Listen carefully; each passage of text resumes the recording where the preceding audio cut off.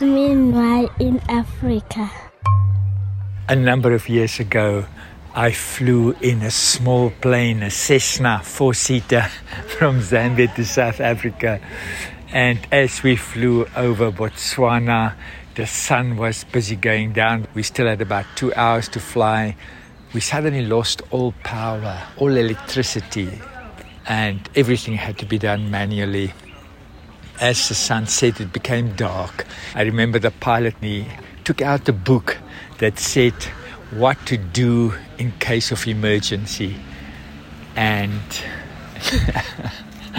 yes, it is in times like that where you realize how important it is that you know the secrets of life, the things that will pull you through when you're in tough times.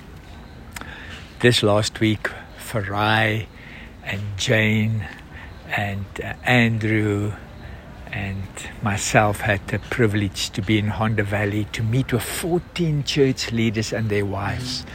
And we sat down and we dug deep into the manual of life. We took the Bible and we ripped it open. We made it available. We built a bridge between all of us. Every one of us understood. Right from Genesis, the promise was made that someone would come to set us free. Someone who would come to help us to land safely.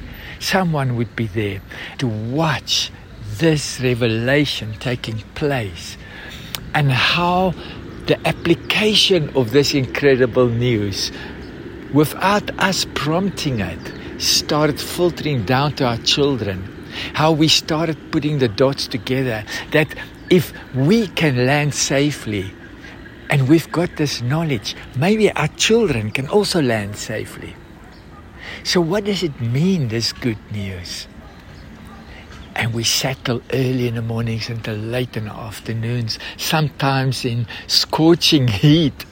And we dug into this word, and we could see how eyes opened, how people stood up and say, this is the first time in my life I understand that I've been given life. I can make a choice. We know this. We've got this manual. You know, that pilot, when he pulled that manual out and I sat in the dark behind his shoulder and I looked at him, you know what my first thought was? I hope he studied this manual before now. I hope he's only reading it now to encourage himself, because this is getting late now. He should know these information to make sure that we land safely tonight. How familiar are you with the manual of life, God's word, to make sure that you land safely? www.handsatwork.org